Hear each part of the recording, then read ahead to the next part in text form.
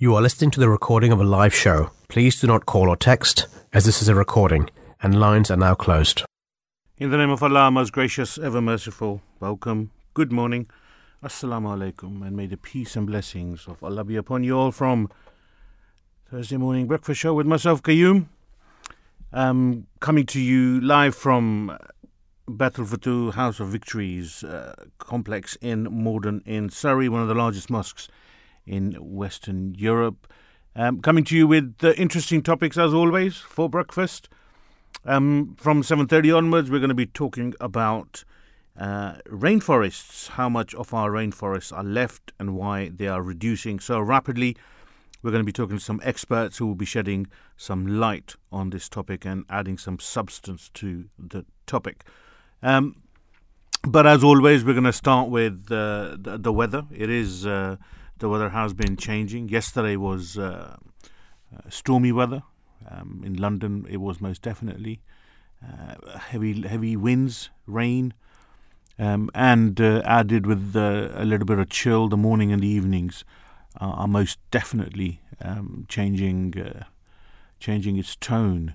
But today, southern areas will be mostly dry with variable cloud, although the southeast will be sunny.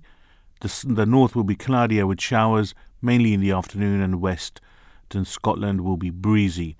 During the overnight period, Northern Ireland and Scotland will see a band of showery rain push south eastwards.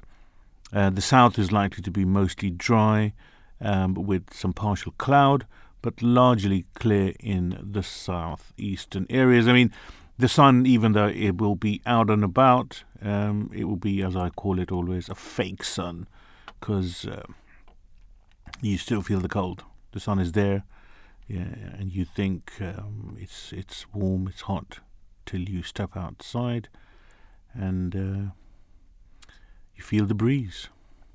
Let's see what the papers are talking about. Of course, yesterday was the final day of the Conservative Party conference, where the speech delivered by Prime Minister Liz Truss to the conference has been the focus for most of the front pages. The Daily Express starts by saying she came out fighting, sweeping aside Tory party turmoil and vowing to get Britain through the tempest ahead. Defiant Liz takes fight to her critics, says the Daily Mail's verdict, declaring that after 12 stormy days, the Prime Minister has roused Tories by pledging to defeat the enemies of growth. I mean, I heard this speech and found it a bit strange. Every party conference, every leader, irrespective of which party you belong to, looks for the catchphrase, and the catchphrase that the mainstream media has kind of picked up on yesterday was the enemies of growth. I mean, the conference was disturbed by Greenpeace activists who were also deemed as enemies of growth. I mean, Labour Party was deemed as enemies of growth.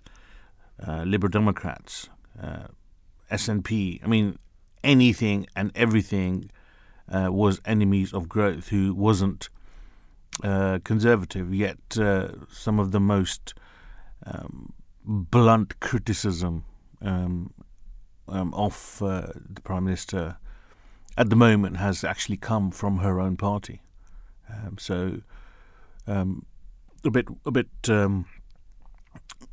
confusing as to is she referring to her own people, or is she referring to the opposition, or is it just PR?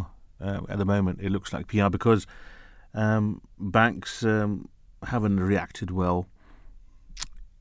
Fixed rates, interest rates went up from 2.5%. I think late last night I heard it was just over 6%. Is the best new fixed rate being offered, which is 3 times what it used to be, meaning payments will go up. Average payments is likely to go up. Your £300 mortgage will become £900, and there's a question of, and that, if that's the price of growth one is paying, then with the cost of living gone up 20% on average, your shopping bills have gone up on average 20%.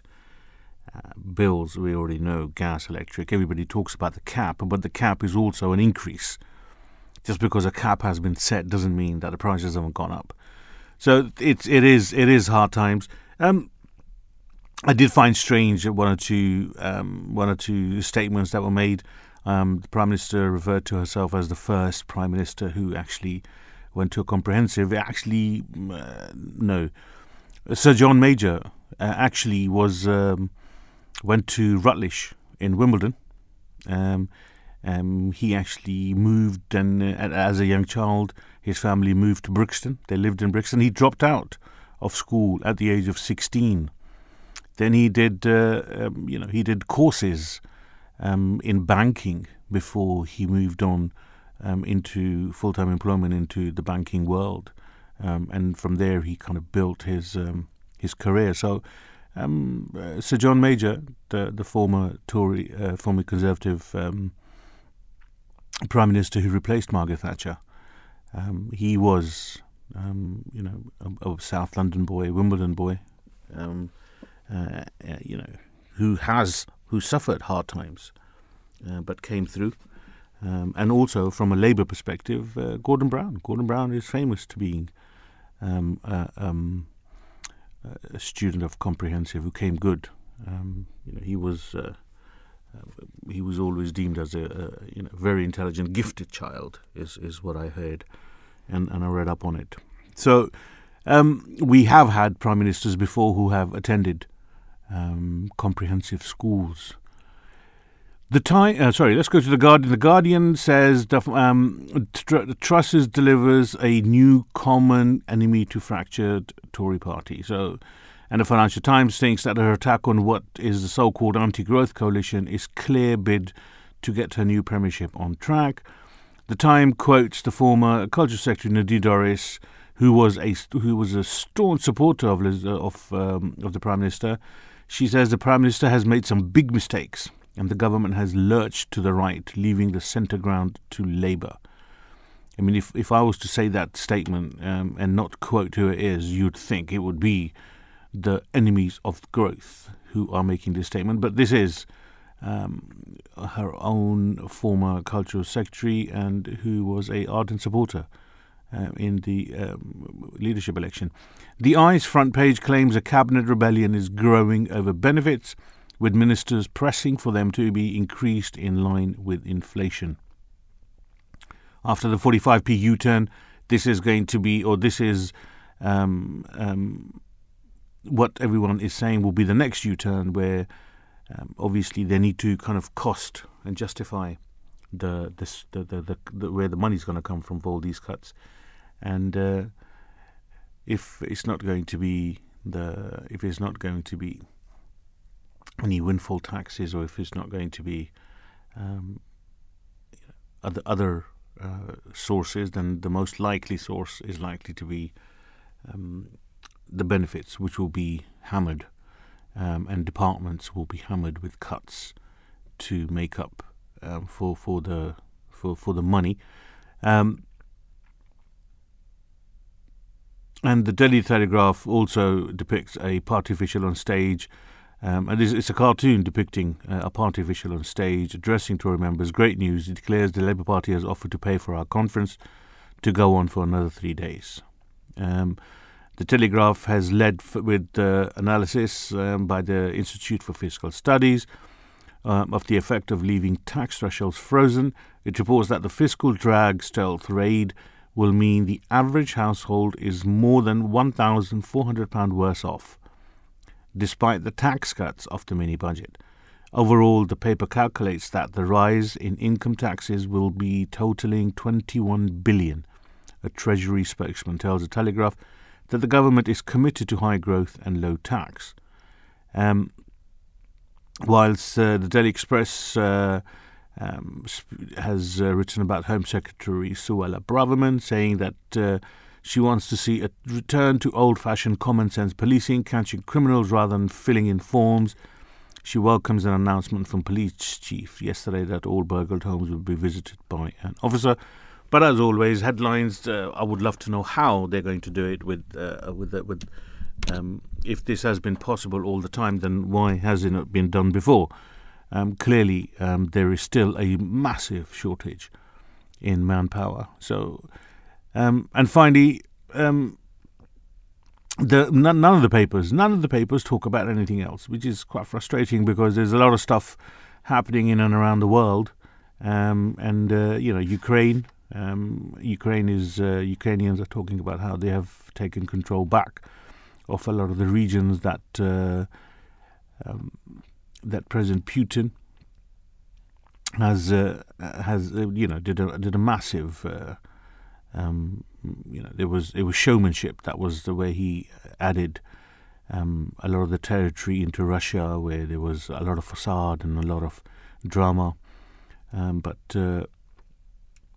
President Zelensky has said that Ukrainians have made a lot of ground back, and that the Russians are having to retreat in a lot of the places. In Iran, the protests are carrying on, and in a video that's gone viral, there's a parliamentary speaker who's being heckled by young Iranian schoolgirls. The generations of these Iranian women, young women and men, in this particular instance, it's got to say, men have also been very supportive of this action that's being taken by Iranian women.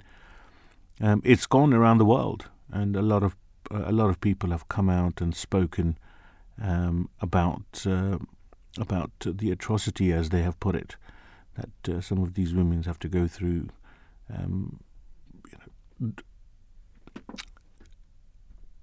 Dealt out by the morality police, the so-called morality police, in Iran.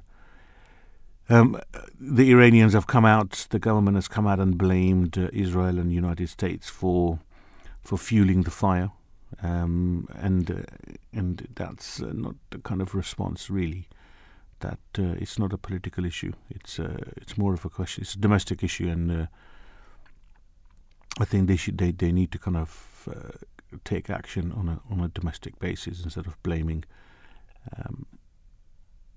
outside forces for this. I'm sure the social media has played a huge part, as always, in some of these things. Social media kind of is the tool that everybody uses in this day and age to get the message across. Looking at sport, Haaland scores 2 as Man City thumps Copenhagen, and Chelsea beat AC Milan 3-0 in the Champions League matches that were held midweek over the weekend. Formula One, it was an interesting race. Red Bull all again, but this time it wasn't. This time it wasn't our friend Mr. Verstappen who was on the winners. It was his teammate Perez who won the race in quite some style. It was an excellent drive. It was an excellent win, and I think Red Bull are now to a point where even the constructor championship is too far they're way too far ahead, and they're going to be on. No one's going to be able to challenge them. So Mercedes and Ferrari, they're going to be fighting for second place. You're listening to The Breakfast Show with myself, Qayyum. We're going to take a very quick break. When we come back, we're going to go on to our first topic of the morning, which is all about rainforests. So do stay tuned, grab yourself a cup of coffee, and join me after these brief messages. Allahu Akbar,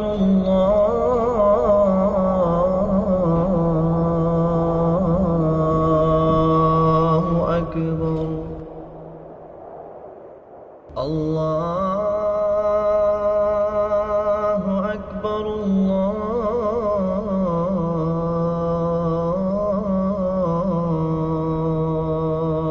Akbar.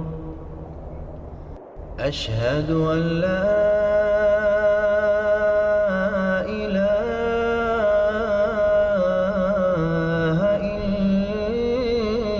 إلا الله أشهد أن محمدا رسول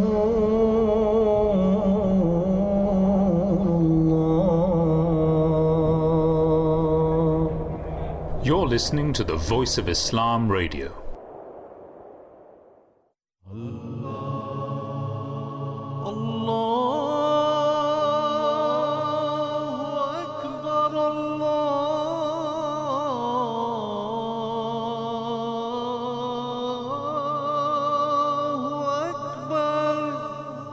You're listening to the Voice of Islam Radio, broadcasting on DAB and via the internet 24 hours a day. Welcome back to Thursday Morning Breakfast Show with myself, Qayyum, on 6th of October 2022. It's coming on to 7:30 a.m. Going on to our first topic of the morning, which is, why are our remarkable rainforests so important? So the gist of the story is that a rainforest is an area of tall, mostly evergreen trees and a high amount of rainfall. Rainforests are Earth's oldest living ecosystems, with some surviving in their present form for at least 70 million years. They are incredibly diverse and complex, home to Earth's surface.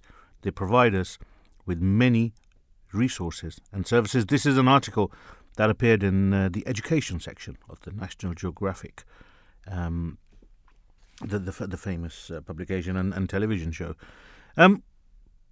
So rainforests are disappearing. I'm sure everyone has read about this. This is the topic of not just a conversation. I think it's part and parcel of our curriculum that kids get taught, and so many forests, so many programs have been made by environmentalists who have been raising alarms for decades that rainforests are disappearing at an alarming pace, largely due to human development over the past few centuries. So not decades, but centuries. The greed of man has become so important to them that they've started to sacrifice Mother Earth in order to feed their hunger and their greed. Once covering 14% of land on Earth, rainforests are now only 6%. 8% disappeared. Since 1947, the total area of tropical rainforests has been reduced by more than half, to about 6.2 to 7.8 million square kilometers, which is about 3 million square miles. Unsustainable industrial and agricultural development has severely degraded the health of the world's rainforests.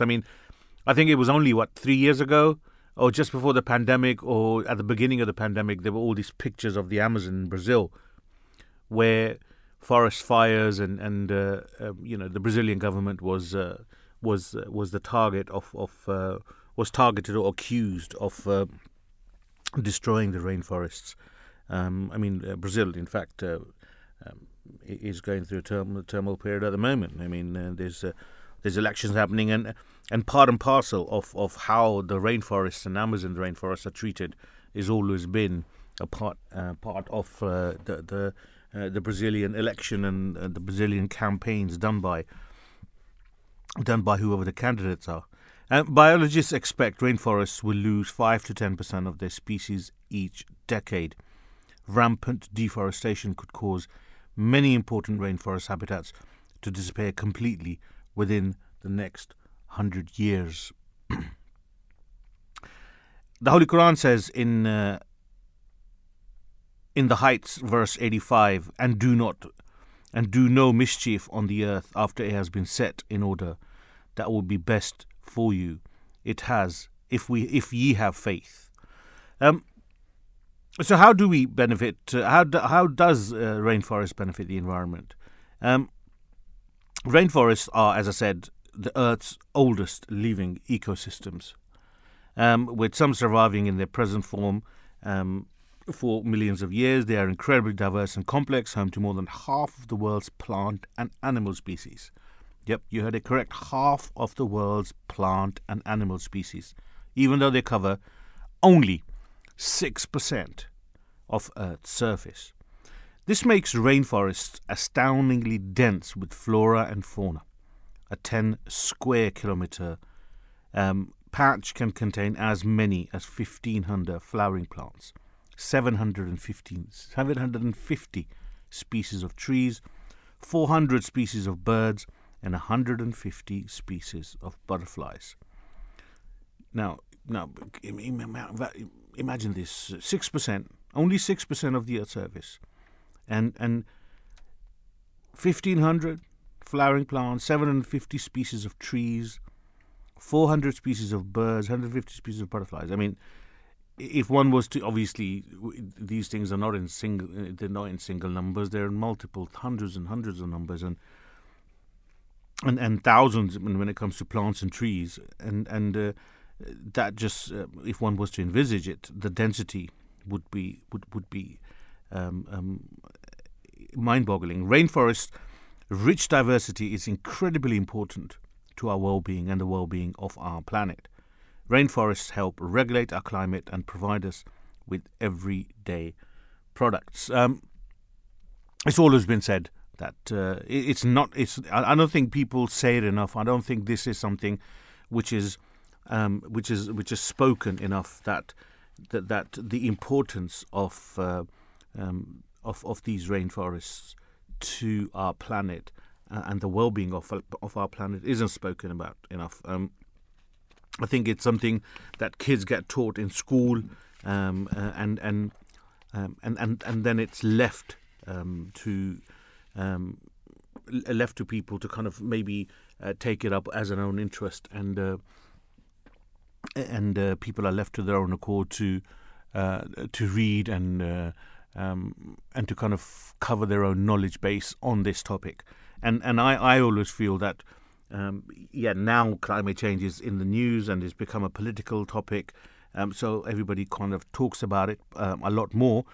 But I think things like and topics like rainforests needs to be an everyday topic, and not just an agenda on a political forum, because it's not just the politicians who make the difference, it's the individuals who make the difference too.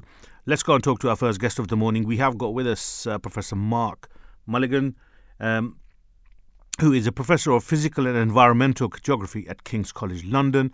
His expertise in tropical forests across South America, Asia and Africa, including our impacts upon them and their role as supporting. Good morning, welcome, assalamu alaikum, and peace be on you, Professor.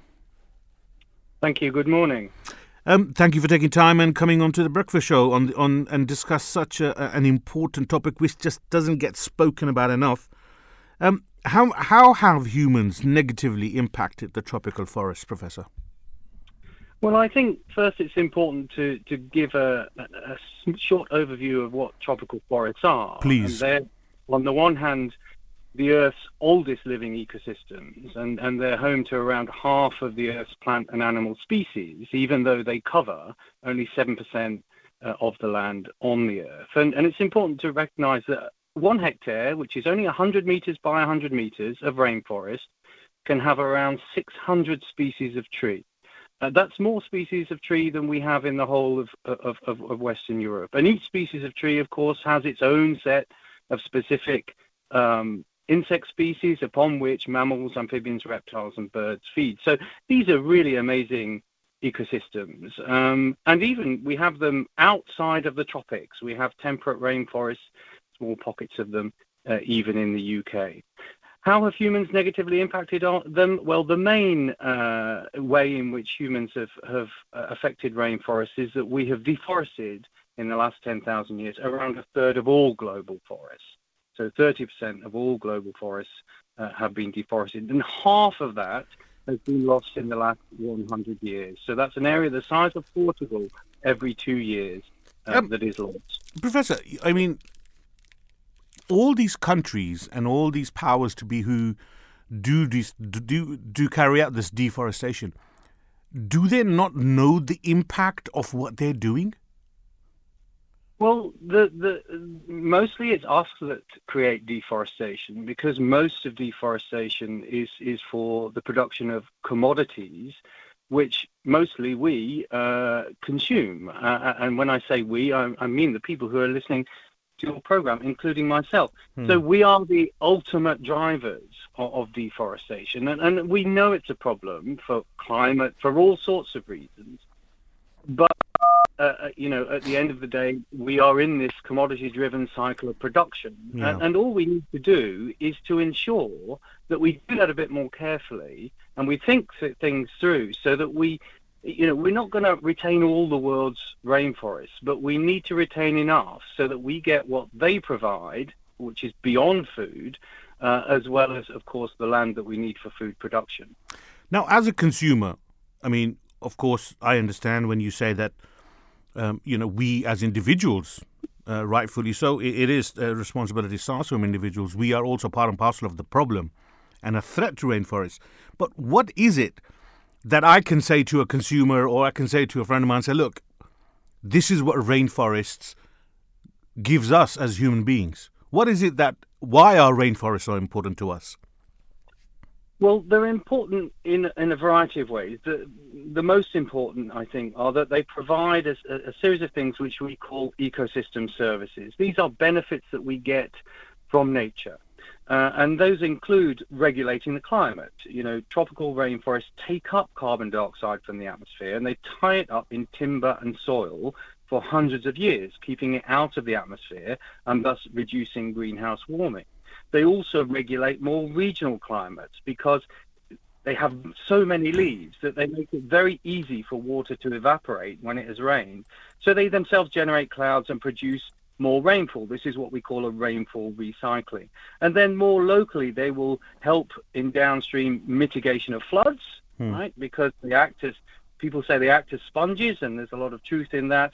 And they help provide clean water that dilutes contaminants from surrounding agricultural land, reducing the impact of pollution upon us. So they have all of these ecosystem services.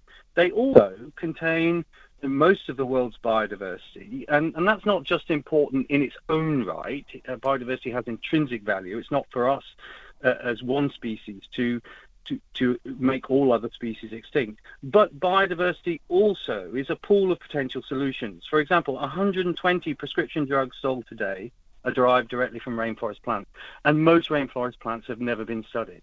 So we really don't know what solutions are there. So basically, the destruction and the deforestation of these rainforests, we're kind of shooting ourselves in the foot and making ourselves extinct over time. We're certainly making our future life, our children, our grandchildren's lives, much more difficult by not being more careful about not just rainforests, but our treatment of all ecosystems today. So in addition to us as people, what are the other biggest threats to rainforests around the world? Well, beyond deforestation, the other greatest threat is that of climate change. As I said, rainforests are actually our assistant when it comes to climate change. They help us reduce climate change. But if we cut rainforests, then or we emit carbon dioxide that creates climate change, then that climate change itself can affect rainforests.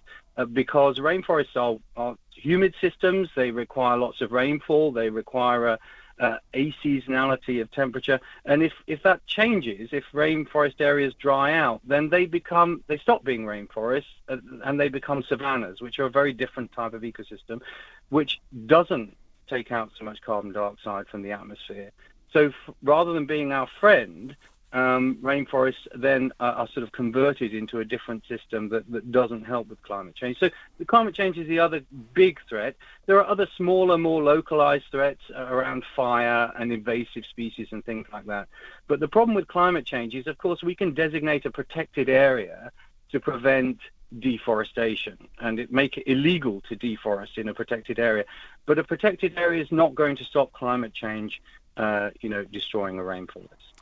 Now, with all these concerns, what is being done by conservation organizations to help in raising awareness? And in fact, more than awareness is to take action. Especially, I mean, as I said earlier, when it comes a political decision to make, the first thing that people or politicians tend to compromise on is environment.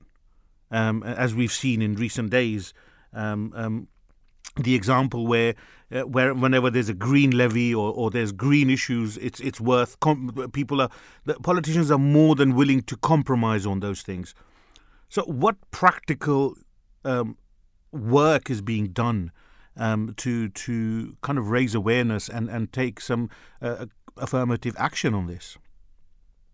Yes, I mean, I think you're right that the environment is sometimes the first thing to go when there are challenges, and politicians think that is an easy win. But in fact, there has been a big backlash to this, and the public, I think, generally don't think the same. The public are much more in the environment and are much more dependent on the environment maybe than the more remote, wealthier politicians are. There are the main tool that we have in conservation is the protected area, and these are generally not areas that are sort of fenced off from people, but rather they're areas in which there are strong regulations that minimize environmental damage. In this country, we call them national parks, but generally they're a wide variety of different types of protected areas. And people still live and work in protected areas, and indigenous land use practices are still permitted, but these commercial exploitative ones are not.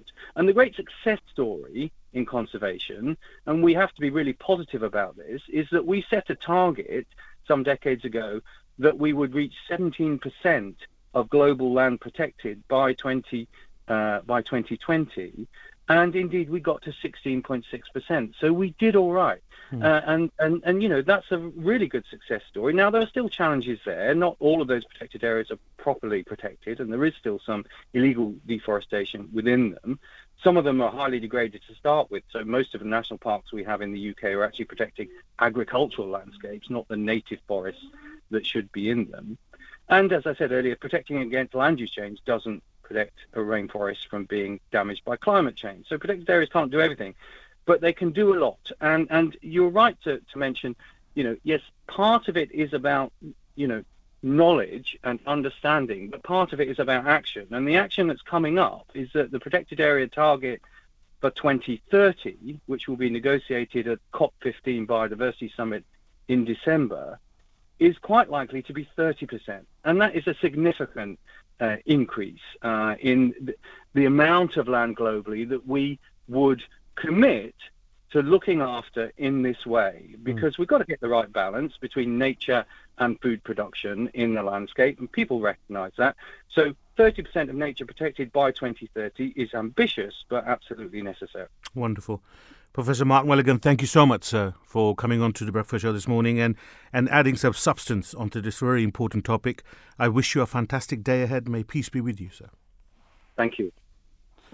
Let's go straight on to our next guest. We have with us Sabine from Celtic, who is an ecologist. Good morning, welcome, assalamu alaikum, and peace be on you, Sabine.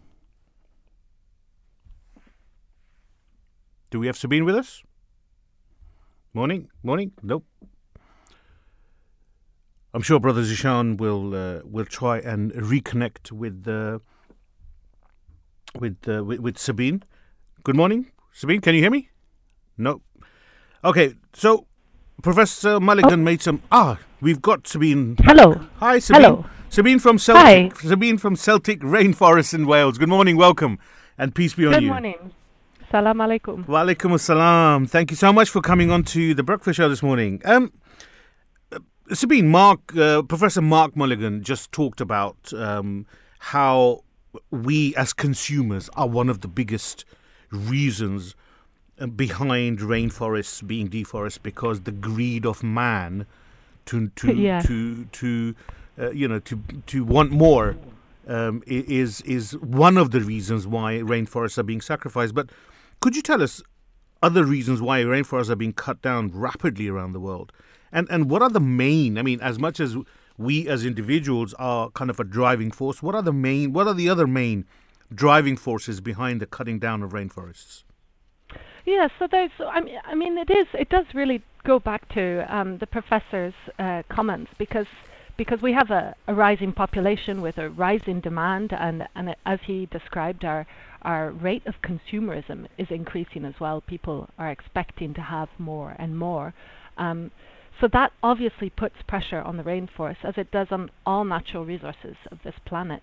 And really specifically, the rainforests of the world are under threat, and continued under threat, because of timber. So we want the cedar shingles for our house, and the teak furniture for our gardens, agriculture, and the production of big productive crops like soya and palm. So I live in Snowdonia in the north of Wales, and a lot of the animals that graze here are fed on grass.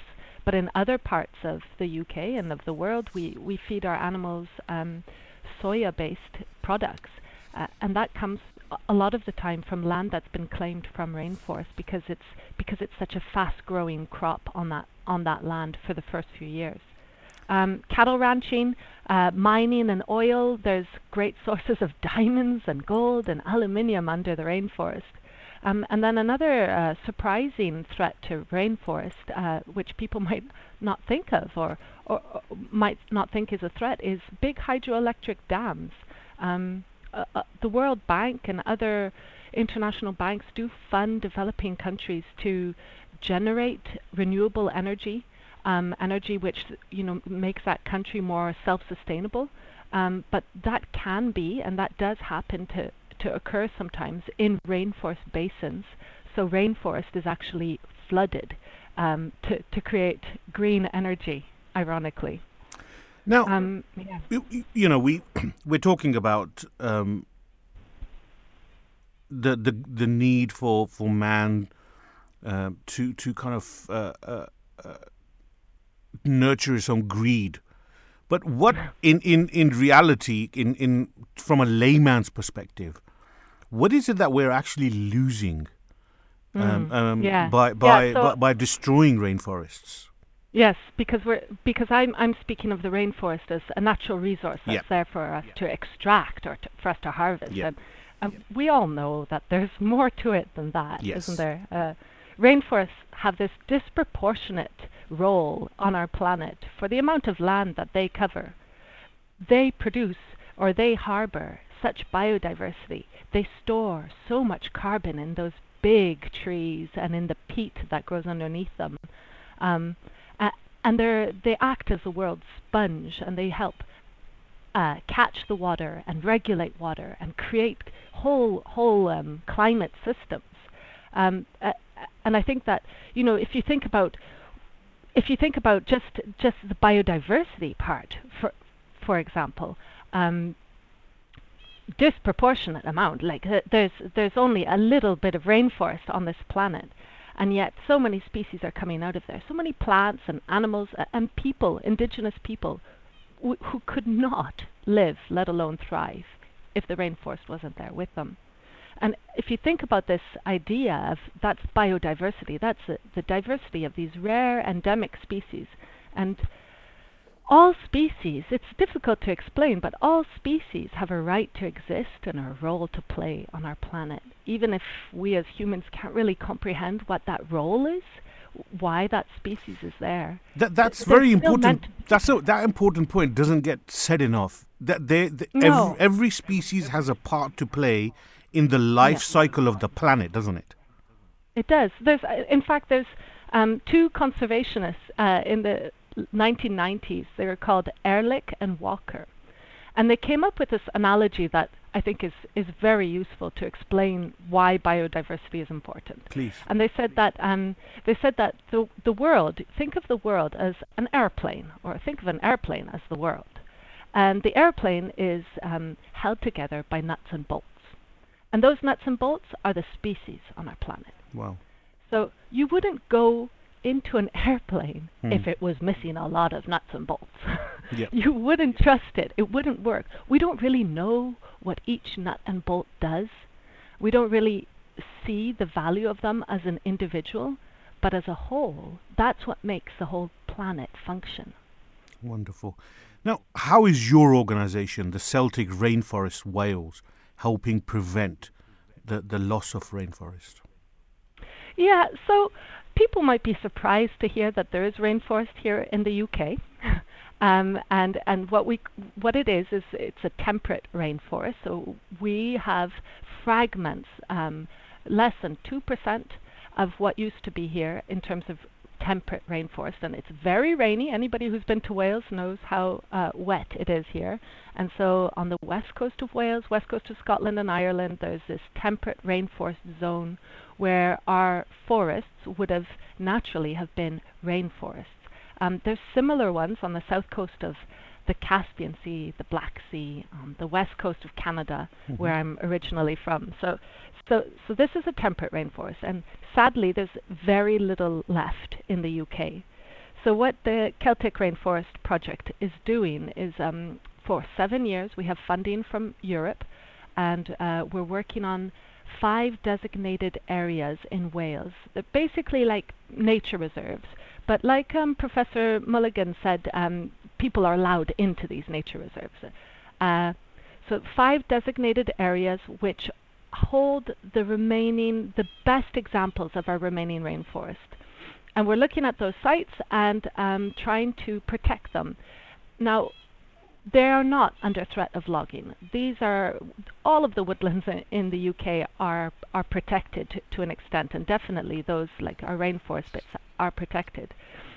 But what they are under threat of here in the UK, the biggest threat is invasive species, and more particularly rhododendron, which comes from the north of Spain and into the Black Sea area. So this rhododendron was introduced during the Victorian ages, and it's got beautiful pink flowers in early summer, but the rest of the year it just provides this like evergreen dark canopy under the big old moss-covered oak trees. And that rhododendron kills everything underneath it. So it's actually limiting biodiversity and limiting young trees from growing back. So we're finding the rhododendron, we're making sure that it gets killed. We're also looking at other threats to our remaining rainforest. Sometimes the rainforests are overgrazed, sometimes they're undergrazed, and sometimes conifers, non-native conifers like spruce, were planted in these old rainforest sites for timber back in the 1950s. And so we're trying to restore that, cut out the old spruce and get the native woodland back. Wonderful. Sabine from Celtic Rainforest Wales, I can carry on and ask you a lot more questions, but we are coming up to the hour. I just want to thank you. I'm grateful that you took time out and came onto the breakfast show for us this morning. I wish you a fantastic day ahead. May peace be with you. Assalamu alaikum. Yes. Salam alaikum. Thank you. Goodbye. And that was Sabine from Celtic Rainforest Wales. She's an ecologist who has worked in Snowdonia for 16 years with a particular interest in working with farmers, landowners and rangers to improve the environment. For the last 2 years, she has been one of the project officers for the Celtic Rainforest Project. You're listening to The Breakfast Show with myself, Qayyum. We're going to go take a quick break and go to the 8 a.m. news and listen to some messages, and then we're going to come back and we're going to carry on and talk to further guests who will be able to shed some light onto the discussion of the morning. Grab yourself a cup of coffee, go and get yourself some breakfast, and join me after the news. You are listening to the recording of a live show. Please do not call or text, as this is a recording, and lines are now closed. My question is, how important is it for Ahmadi Muslims to fight climate change? Very important. You should try to avoid using car while traveling for a short distance, right? Either walk to that place or use bicycle. Right? Yeah. Cycling is good for your health as well. Secondly, every Ahmadi should make it a point that he should plant 2 trees every year. This is how you can fight climate change. Huh? If you are here, if we have 30,000 Ahmadis here in the UK or more, then every year we plant 60,000 trees. Huh? If not possible here, then those who travel to other countries, they can plant trees there. So in this way, we can help. A new station, The Voice of Islam, with live discussions, religion and culture. Understand the true teachings of Islam with The Voice of Islam. Welcome back to Thursday Morning Breakfast Show. You were listening to His Holiness, the Fifth Caliph of the Promised Messiah, Hazrat Mirza Masroor Ahmad, may Allah strengthen his hand, answering a question to a young member of the Ahmadiyya Muslim women's organisation as to how, as individual Ahmadi Muslims, what our responsibilities are towards looking after our earth, and such simple ways of how we can contribute in looking after and protecting the climate. Sticking to the topic of climate, let's go to our next guest of the morning. We've got with us John Cannon. John Cannon is a staff features writer with Mongabe, a non-profit environmental science and conservation news platform. Good morning, welcome to the Breakfast Show, John. Good morning, great to be with you. Thank you for taking time out and joining us this morning. Why are our rainforests so important for the human race? It's a great question. I mean, I think, it starts globally, obviously. They're a huge source of biodiversity. Something like 80% of all species are from the tropical rainforests, and that's on just about 6% of Earth's land. And that's just the ones we know about. There's likely many, many, many more many more species out there that we don't know about.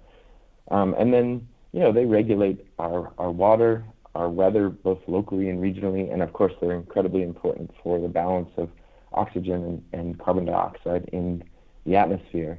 And then if you drill down a little bit further, locally and regionally, these areas are very important to indigenous communities, local groups around the world who use these forests, often sustainably, for resources and for their own livelihoods.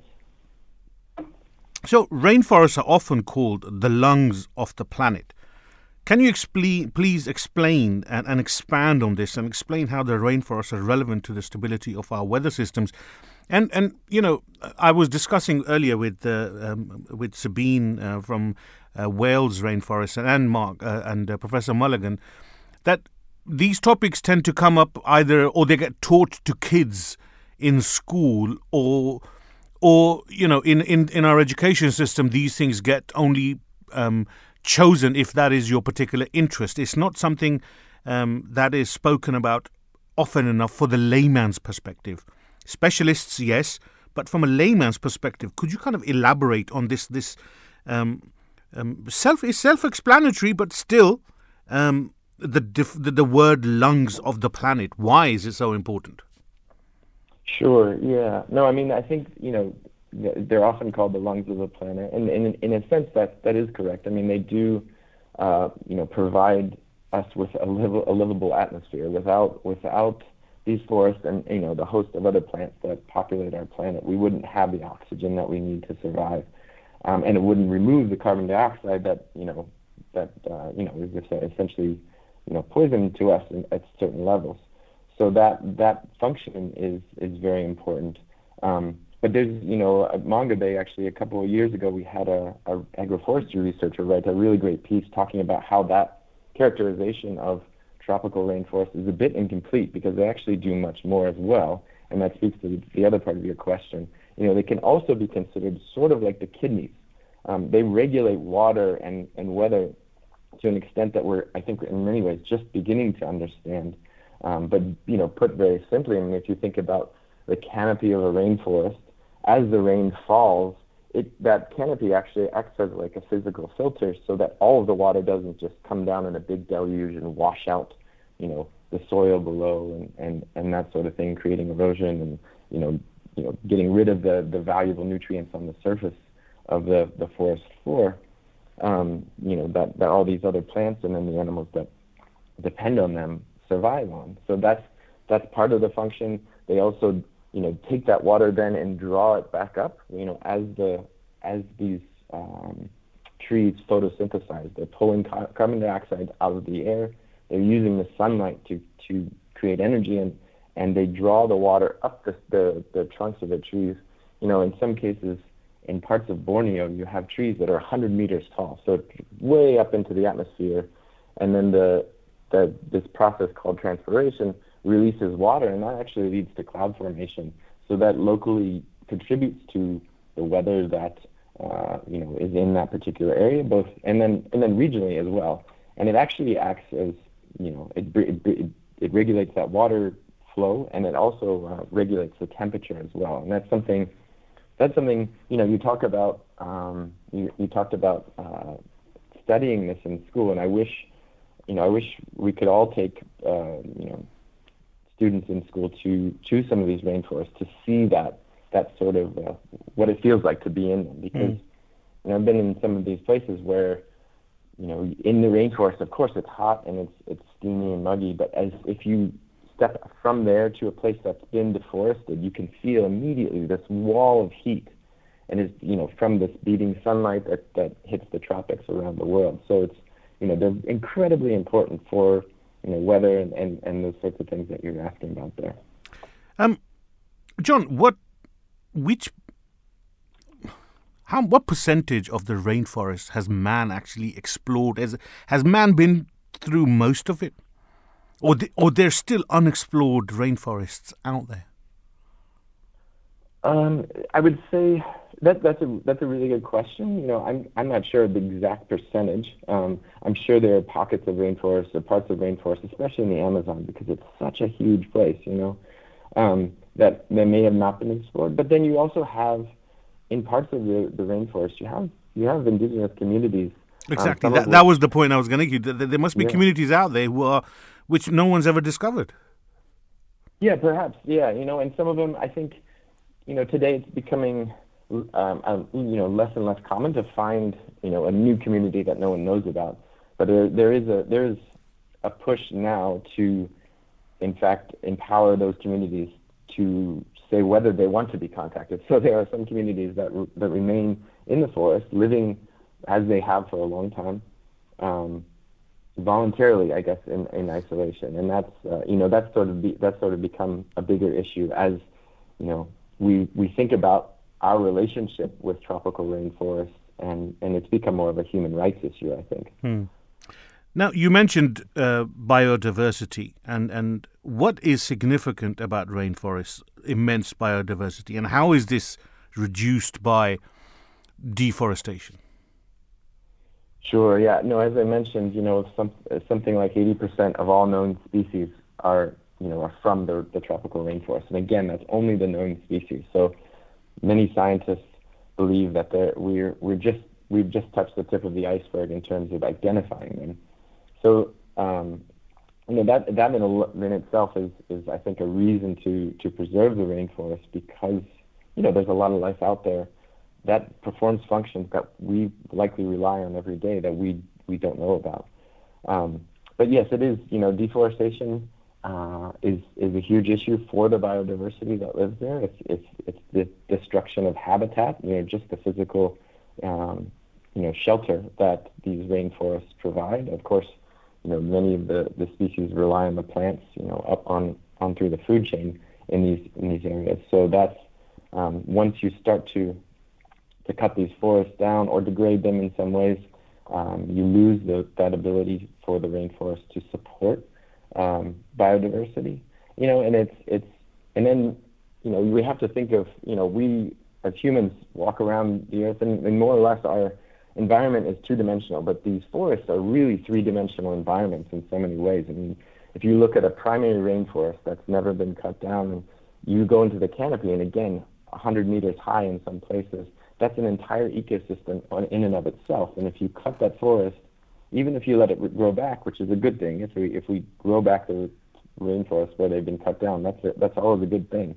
But you lose that that really diverse, complicated ecosystem that runs from the base of these trees all the way up to the top. Now, how has Mongabay, I hope I pronounced that correctly, contributed to conservation of rainforests? And how should we raise awareness on this topic? I mean, I spoke earlier about how, children are thank God children are taught and informed and made aware of climate change at a young age in schools. But should that not be a consistent topic to be spoken about on a daily basis on social media, on platforms like television, radios, like what we're doing today? It doesn't get done enough, does it? No, I think you're right. Yeah, and I think one way to answer that, I think, is finding ways to present that connection. That connection that we all have, whether it's through the regulation of weather or the water cycle, or the carbon dioxide that's increasingly found in our atmosphere since the Industrial Revolution and that sort of thing. So I think at Mongabay, really our hope is to bring the latest science, to what's happening, as well as we're increasingly learning the indigenous and community knowledge around the world that has helped these groups in a lot of places live sustainably with the rainforest, because that's a critical aspect. I think we're learning more and more. Again, it kind of goes back to that human rights issue of saying, we are connected to the rainforest as we are to many other ecosystems. It's not just the rainforest, but we are connected to these places, and finding a way to coexist with them in a way that, we're not necessarily separate from them, I think is really important. So I think to me that's one way that we can raise more awareness, to think about, not us being separate or trying to fence off these areas and say just keep people out or whatever, but how do we coexist with the rainforest so that they can continue to provide these services on which we rely so heavily. That makes sense. Most definitely. John, in your intro, it says here that you have reported from Brunei, Cameroon, Central African Republic, the Democratic Republic of Congo, Malaysia, Papua New Guinea, Peru, and Rwanda. And then it says you're currently living in Afghanistan. Are you still living in Afghanistan? Yeah.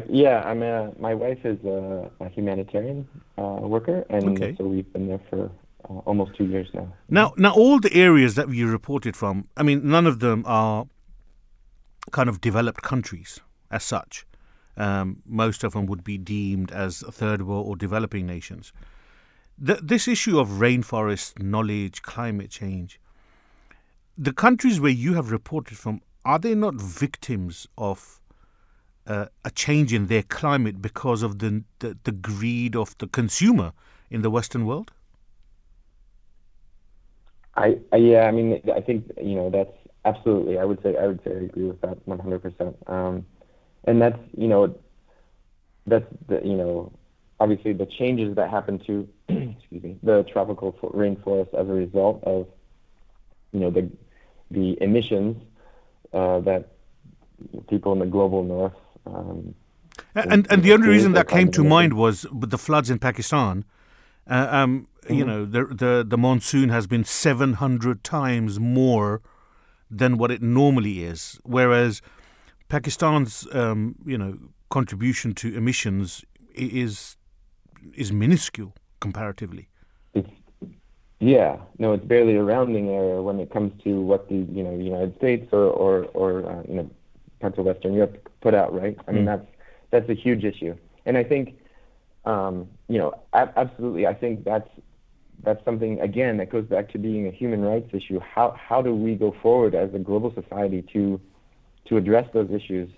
And I think personally, I believe it starts with trying to cap our emissions, or not just cap them, but lower them or move them as close to zero as possible in the global north, because we are the greatest source of carbon emissions.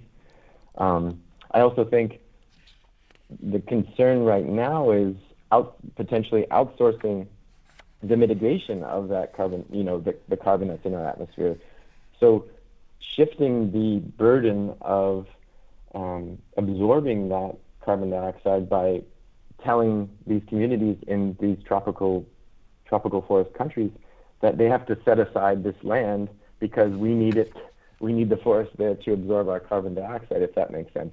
So it's, in some ways, we're burdening these communities with, the changes to the global climate on the one hand, but then we're also asking them to help us fix it. And that may involve foregoing development opportunities through agriculture and logging and that sort of thing in these forests that, are resources that, 100 or 200 years ago in the United States, we readily use. Now, it's not tropical rainforest in the United States, but it's the same principle, if you see what I'm saying. Yep, I know where you're coming from. John Cannon, thank you so much, sir, for taking time out and coming on to the Breakfast Show this morning. I wish you a fantastic day ahead. May peace be with you. Thank you. Same with you. Great to be with you. Thank you.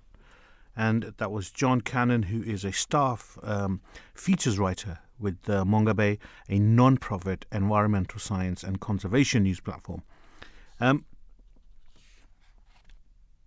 God doesn't waste anyone's virtue. A story which was told by the promised Messiah, the founder of the Ahmadiyya Muslim community, on whom be peace. He said, we should worship that God who grants reward for a thing, however small it may be. God is pleased with humans, even if a sip of water is given to someone. There was once a woman who was travelling in the jungle. She saw a thirsty dog on her way. She weaved a rope from her hair and fetched some water from a well. The thirst of the dog was quenched. The Prophet of Allah, may peace and blessings of Allah be upon him, said, God accepted that act of hers and forgave all her sins, although she had remained wicked throughout her life. Water is a huge life-providing theme in the Holy Quran. God talks about how He creates life through water that sustains it, by streams, the rains, rivers, oceans, and there are homes for so many creatures, as we have heard from all of our guests. And Allah has sent down rain from the sky and given life thereby to the earth after its lifelessness. Indeed, in that is a sign of people who listen. Chapter 16, verse 65. In a response to a question on climate change and how it can be tackled, His Holiness Hazrat Mirza Masroor Ahmad, the fifth caliph of the promised Messiah, may Allah strengthen his hand, he said, climate change is a problem everywhere. It's all across the world, especially in the third world countries where the populations are increasing disproportionately. Just to accommodate the increased population, nations are developing new residential areas, and because of this, forests are being cut, and this deforestation is a major cause of climate change. So you may have to be very particular that whenever one tree is cut, 2 trees should be planted in return. I mean, one of the points that made by all of our guests also is that as individuals, our greed, our need to feed our desire to want more and more and more material things is also part and parcel of the reason why so many rainforests are being destroyed. Our greed, and we don't like to call it greed, but that's what it is it might be feeding our desire and feeding our greed. And greed is something, they say it never finishes. When you reach when you aim and you desire to reach 10, and when you get to 10 you think, well, I want more, and you get to 20 and 30, well, it's forever. It's forever going. The only one who can control that is you. So maybe everyone as individuals, we, including me, myself and I, need to start looking and start self-reflecting. As like His Holiness has always spoken about over the past decades or so, how the first step to repent and to correct our own shortcomings is to be truthful to ourselves and self-reflect and see what we can do in looking to change our behaviors, in our attitudes. It's all well and good talking to organizations and all these other activists and governments and blaming everyone and always pointing a finger at someone else. Maybe we need to start looking at ourselves and looking at our own actions before we start blaming others. It is narrated by Anas bin Malik. Allah's Messenger, the Holy Prophet, may peace and blessings of Allah be upon him, said, "There is none amongst the Muslims who plants a tree or sows seeds than a bird or a person or an animal eats from it, but it is regarded as a charitable gift for him." You're listening to The Breakfast Show with myself, Qayyum. We're going to take a quick break, and when we come back, we're going to talk about the Holy Prophet, may peace and blessings of Allah be upon him, how he is the perfect man. Allahu Akbar,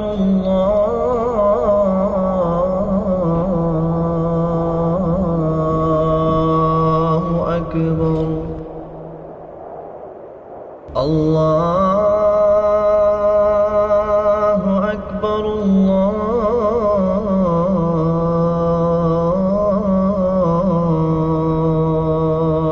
Akbar. أشهد أن لا إله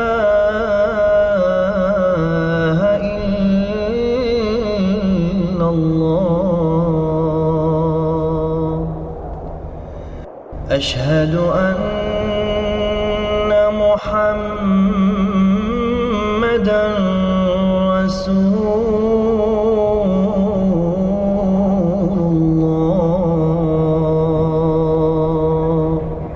You're listening to the Voice of Islam Radio. The life of life.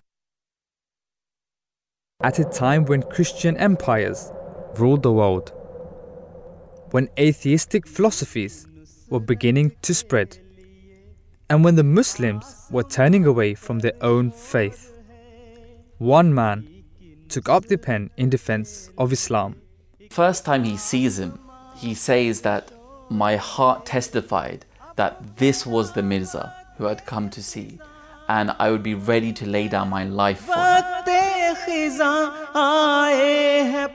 This is the story of a humble man who became the Messiah of the age, who sacrificed everything for his faith, who faced the most foul opposition.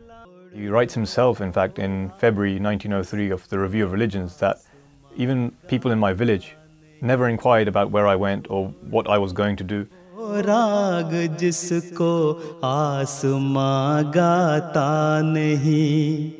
This is Hazrat Mirza Ghulam Ahmad alayhi salam, Messiah of the age.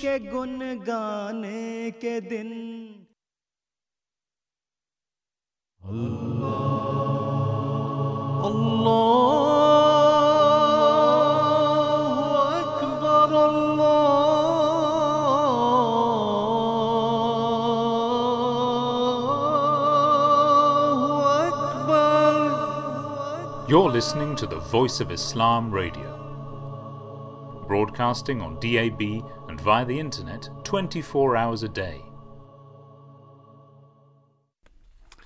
Welcome back to Thursday Morning Breakfast Show with myself, Qayyum. It's coming up to 8:27 a.m. on the 6th of October 2022. We're going to go on to our topic of the morning, the final topic of the morning. And before I introduce the topic, it's just to recap what's been happening. We started the show with what the paper said, and the papers always cover nowadays leadership. There's always about governance, whether it be UK, whether it be Europe, whether it be international news. One thing that everybody they don't have a choice, they have to agree on, is that there just isn't any leaders left in this world. A lot of people say, a lot of people who want to create an argument and they think they're playing devil's advocate always say, well, Putin is a good leader. Well, we're seeing what kind of good leadership he is showing in that sense. And I'm trying to be ironic here. I mean, the fact that he is very decisive and he's very in your face and he's like, he puts his foot down, it's non-negotiable. That's not necessarily being a good leader. Yes, he's got presence in, understandably, but I would, on a personal note, I think that I cannot see anybody in our political arena where there is any form of leadership. And it does make one wonder that, all of these first world developed nations are struggling.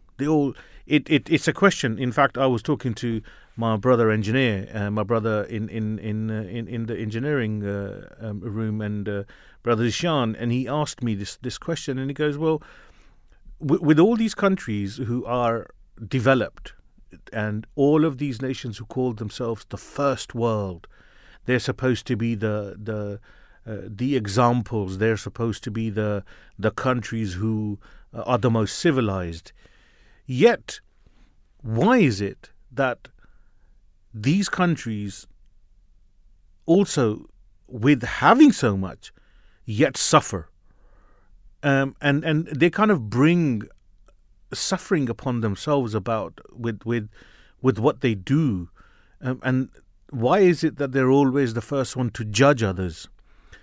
And it's always in this day and age, the one kind of get out clause or the get out conversation to be had is, and politicians do this, and even other mainstream organizations tend to do this, is to attack Islam. Islam has been the get out of any politicians who has been kind of stuck in a corner, and suddenly they are able to find an angle in which they can be anti-Islamic or be Islamophobic, and suddenly they seem to find themselves out of a corner. And I wanted to challenge that narrative in this last half hour of the show, to give an idea that we live in a world where there's no leadership. We live in a world, even so-called Muslim countries, where there is absolute lack and absence of leadership. Yet, if one was to look at within the Ahmadiyya Muslim community, we have our spiritual guide, our leader, the fifth caliph of the promised Messiah, Hazrat Mirza Masroor Ahmad, may Allah strengthen his hand, who is always, forever, telling us about the teachings of the promised Messiah, the founder of the Ahmadiyya Muslim community, on whom be peace, who himself declared himself the servant, the slave of the Holy Prophet. May peace and blessings of Allah be upon him, because the promised Messiah only came to claim to be the Messiah because the world has got to a stage where everybody had lost faith. They did not believe in God in practice. It was all verbal. Even if one looks at today, that is a continuation of that belief system a lot of people have, that there's a lot of lip service, whereas there is no practical acknowledgement, and there's no action followed up by that lip service. Whereas the message that was brought or has been brought and been carried forward within the Ahmadiyya Muslim community is the message that was brought to the world by the Holy Prophet, may peace and blessings of Allah be upon him, who talked about Islam as a universal religion. He talked about how the Holy Quran, which was revealed God of word, revealed word of God, revealed to the Holy Prophet, may peace and blessings of Allah be upon him. And the Holy Prophet himself was an embodiment of the Holy Quran. So the words of God were acted upon by the Holy Prophet, may peace and blessings of Allah be upon him. And the words of God are perfect. They are the perfect guide as to how you live your life. Now, if the word of God is perfect, so of course the person who is going to be living those words will also be deemed as the perfect man. And history shows, if one was to look back, history shows that the pre-Islamic era was full of superstition and barbarism. The Arab society at that time was full of ignorance. They used to bury daughters alive because they deemed them as barbaric. It was an age of ignorance, and that is where the Prophet of Islam, Muhammad, may peace and blessings of Allah be upon him, delivered a message to humanity that enlightened every aspect of human life. We always talk about Islam is not just a religion and a faith, is a lot more than that. It's a way of life, carrying with it solutions to every problem that humanity would ever face, be it political, economic, social, judicial, moral and spiritual. It is for all times, places, people. Even the enemies of the Holy Prophet, may peace and blessings of Allah be upon him, as a very trustworthy, they called him very trustworthy and truthful man. There are many misconceptions surrounding his personality and actions. A lot of people kind of, and again, I'm not going to sit here and say, well, all the Western world only talks about Islam. There's a blame and there's a sense of responsibility that also falls upon the Muslims themselves, or the so-called Muslims, who have created innovations and who've created traditions and customs, which and then they've wrapped it up with a bit of religion and they've called it religion, and they've diluted the message, and of course, when the original message to what it is today is completely different. It is time, it is time that we learned the true character and personality of the most important individual in not just Islam, but for mankind. He was a mercy to mankind. I mean, discussing spiritual levels, the founder of the Ahmadiyya Muslim community, Hazrat Mirza Ghulam Ahmad, on whom be peace the promised Messiah, when he wrote about the Holy Prophet, he says this highest condition was vouchsafed to one and only one person in the entire world, namely he was the perfect man. He is alone in the culmination and apex of human excellence. It is in his person that the evolutionary cycle of human potentiality reached absolute perfection. Indeed, he is the last point on the higher scale of the extended line of God's creation and constitutes the absolute pinnacle of all spiritual heights. The name Muhammad, may peace and blessings of Allah be upon him, signifies the most praised one, or the one who is the supreme embodiment of all perfection and excellence. Just as the Holy Prophets, may peace and blessings of Allah be upon him, innate spiritual station was extremely exalted and so high and lofty, the quality of revelation vouchsafed to him was also very high. It is too exalted a station for me, or the Messiah, to attain. Muhammad, peace and blessings of Allah be upon him, was a law-bearing prophet. He was not a novelty, as there had been such prophets before him. He was directed to proclaim, I am no innovation among messengers. Chapter 46, verse 10. This means that Muhammad, may peace and blessings of Allah be upon him, had been prepared by God as a fit and appropriate channel for conveying divine law and guidance to mankind. This verse also implies that his personality had been molded to the end that he illustrated conformity to the law and guidance in his own conduct. Enough is known of his early life to enable one to form a fair idea of his qualities and character. After he received the divine call in his word, his every word, act and gesture was observed, and a complete record of them has been preserved. That was necessary, for otherwise not only would there be lack of certainty and confidence, but his life could not furnish us with an example of what he taught the world. Muhammad, may peace and blessings of Allah be upon him, was a human being, no more, no less, and that is so important to emphasize that. We don't worship. A lot of people they don't understand the emotions of Muslims when under the guise of freedom of speech, people feel it necessary. People find it okay to insult the Holy Prophet, may peace and blessings of Allah be upon him. They don't understand. They don't understand the connection of the Holy Prophet to the existence, the existence of Muslims as individuals themselves. As I said, he was a human being, no more or no less, and therefore he could serve as an example of mankind. He possessed no supernatural powers, nor did he claim to have any supernatural powers.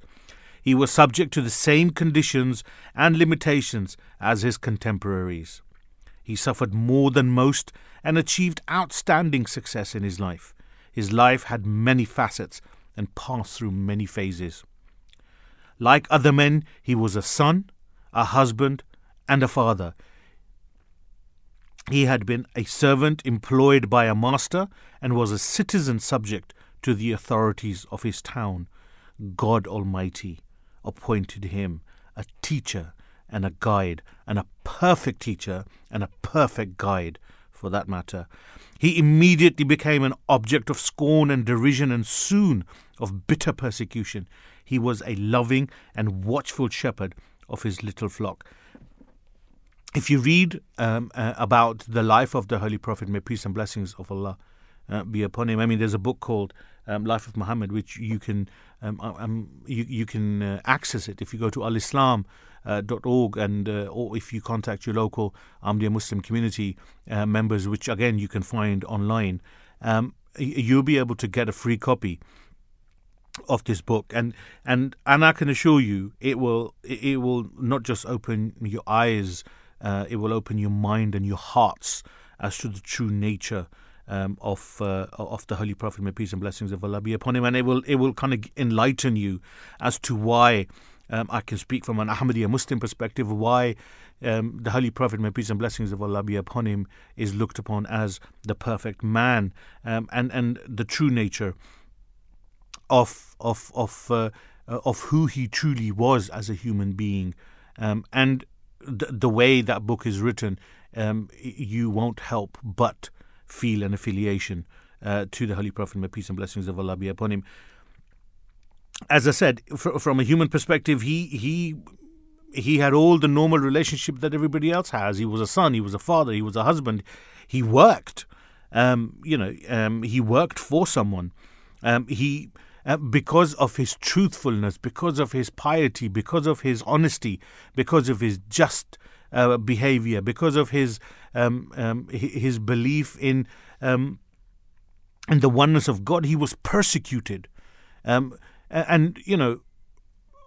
for a man of peace, who wanted peace, who praised, who did nothing but practice peace, yet he was persecuted by the Arabs for his belief, and he showed the most courage, he showed endurance and perseverance, and he did not attack. He always defended. As I said, he was a man of peace. The due discharge of the trust and responsibility which God had pleased to place upon his head demanded the establishment and preservation of peace. I mean, Islam, why is it that peace is so important? Because the literal meaning of Islam is to submit. I know sometimes a lot of people say Islam is peace. Well, before that, yes, it is peace. But Islam is to submit. And it's to submit to the will of God. And the will of God is peace. The enemies of the Holy Prophet, may peace and blessings, would let him have no peace. They forced him to take up arms in defense of the most fundamental human right, freedom of conscience. We talk of freedom nowadays. We talk of freedom without having responsibilities. We actually live in a society where we abuse freedom. Freedom has boundaries. Freedom has parameters. If you have no parameters, if you take away the parameters of freedom, you cause anarchy, and that is not peace. Anarchy will only cause disruption. And if one was to look at the world today, especially the so-called developed world, there is an absolute need for someone to come in and talk of peace in its true nature, and that is what's missing. And everybody talks of freedom of conscience. The consciences that disappeared. The conscience of the people or the governors or the leaders of today is always it's got an asterisk on top of it. It's always subject to terms and conditions, or it's subject to if it doesn't suit our need, we won't do it. It's a conscience which is always subject to. It is never a true conscience in essence and practice. Everybody talks about Islam being a violent religion, yet the Holy Prophet hated war. He hated conflict. But it was his right to defend himself. He strove to render it humane. He abolished all savage and barbarous practices. He commanded in battle but scrupulously refrained from personally shedding any blood. His strategy was faultless, and this is not me saying it as a Muslim. If you were to look in history, if you were to look at some of the historians who are not Muslims and leaders in the past who have nothing but compliments in the leadership of the Holy Prophet, may peace and blessings of Allah be upon him, to give an unbiased yet positive account of his characters. I'm going to go through some of the writings of the non-Muslim writers to illustrate how he appeared in the eyes of some non-Muslim writers. Pringle Kennedy, a British author and barrister, he writes in his book Arabian Society at the Time of Muhammad, may peace and blessings of Allah be upon him. He says, Muhammad, may peace and blessings of Allah be upon him, was, to use a striking expression, the man of the hour. In order to understand his wonderful success, one must study the condition of his times. By 650 AD, a great part of his world became a different world from what it had been before. Is one of the most remarkable chapters in human history. This wonderful change followed, if it was not mainly caused by the life of one man, the Prophet of Mecca. Whatever the opinion one may have of this extraordinary man, whether it be that of the devout Muslim who considers him the last and the greatest herald of God's word, or of the fanatical Christian of former days who considered him an emissary of the evil one, or of certain modern Orientalists who look on him rather as a politician than a saint, as an organizer of Asia in general and Arabia, and in particular against Europe, rather than as a religious reformer, there can be no difference as to the immensity of the effects which his life has had on the history of the world. To those of us whom the man is everything, the milieu but little, he is the supreme instance of what can be done by one man. Michael C. Hart, an American author and researcher, in his book The 100, has ranked the great man in history with respect to their influence on human society. He ranked the Holy Prophet, may peace and blessings of Allah be upon him, the most influential man in human history. He wrote in his book, My Choice of Muhammad, may peace and blessings of Allah be upon him, to lead the list of the world's most influential persons, may surprise some readers and may be questioned by others, but he was the only man in history who was supremely successful on both the religious and secular levels. Of humble origins, Muhammad founded and promulgated one of the world's great religions and became an immensely effective political leader. Today, 13 centuries after his death, his influence is still powerful and pervasive. The majority of the reasons in his book had the advantage of being born and raised in centers of civilization, highly cultured or politically pivotal nations. Muhammad, may peace and blessings of Allah be upon him, however, was born in the year 570 in the city of Mecca, in southern Arabia, at a time of a backward area of the world, far from the centers of trade, art and learning. Orphaned at the age of 6, he was reared in the modest surroundings. Islamic traditions tell us that he was illiterate. His economic position improved when at the age of 25 he married a wealthy widow. Nevertheless, as he approached 40, there was little outward indication that he was a remarkable person. Like all religions, Islam exerts an enormous influence upon the lives of its followers. It is for this reason that the founders of the world's greatest religions are all figures prominently in his book. Since there are roughly twice as many Christians as Muslims in the world, it may initially seem strange that Muhammad, peace and blessings of Allah be upon him, has been ranked higher than Jesus There are two principal reasons for that decision. Firstly, Muhammad, may peace and blessings of Allah be upon him, played a far more important role in the development of Islam than Jesus did in the development of Christianity. Although Jesus, peace be upon him, was responsible for the main ethical and moral precepts of Christianity, St. Paul was the main developer of Christian theology. Its principal proselytizer and the author of a large portion of the New Testament. Muhammad, may peace and blessings of Allah be upon him, however, was responsible for both the theology of Islam and its main ethical and moral principles. Furthermore, Muhammad, may peace and blessings of Allah be upon him, unlike Jesus, on whom be peace, was a secular as well as a religious leader. In fact, as the driving force behind the Arab conquests, he may well rank as the most influential political leader of all time. S.P. Scott, an American scholar, writes, in the history of the Moorish Empire in Europe, if the object of religion be the inculcation of morals,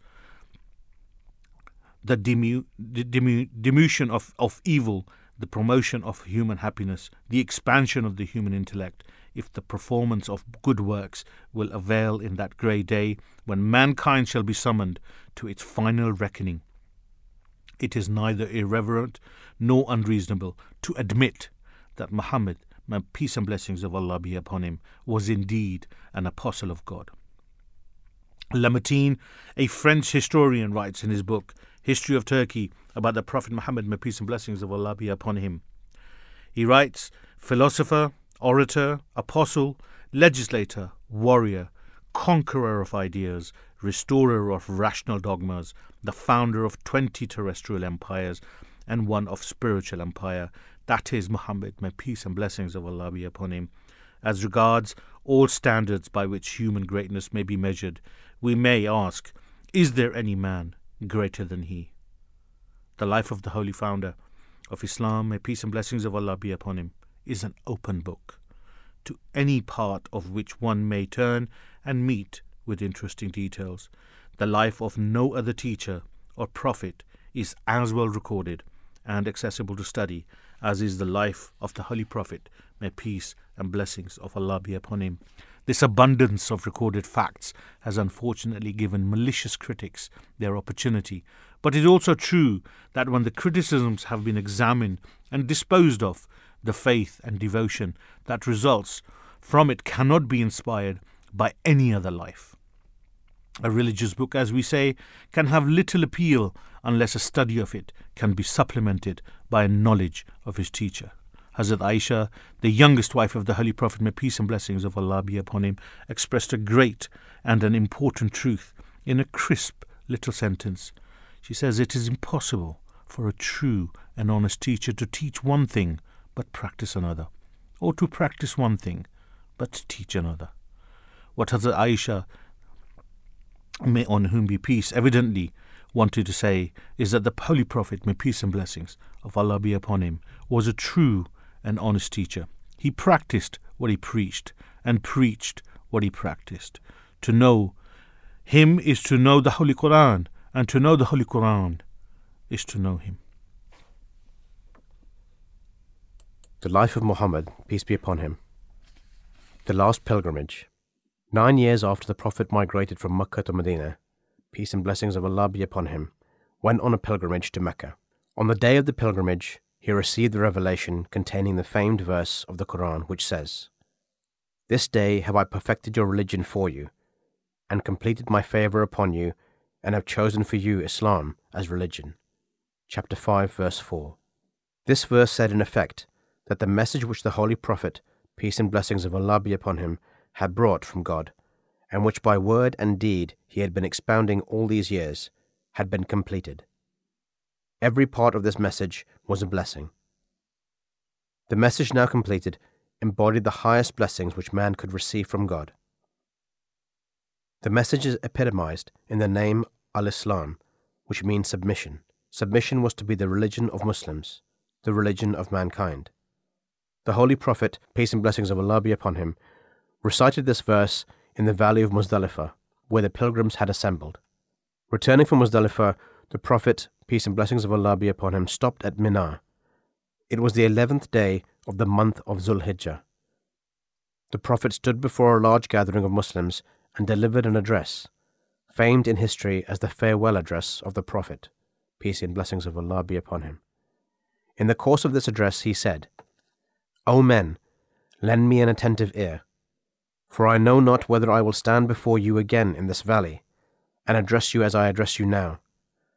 Your lives and your possessions have been made immune by God to attacks by one another until the day of judgment. God has appointed for every one a share in the inheritance. No will shall now be admitted which is prejudicial to the interests of a rightful heir.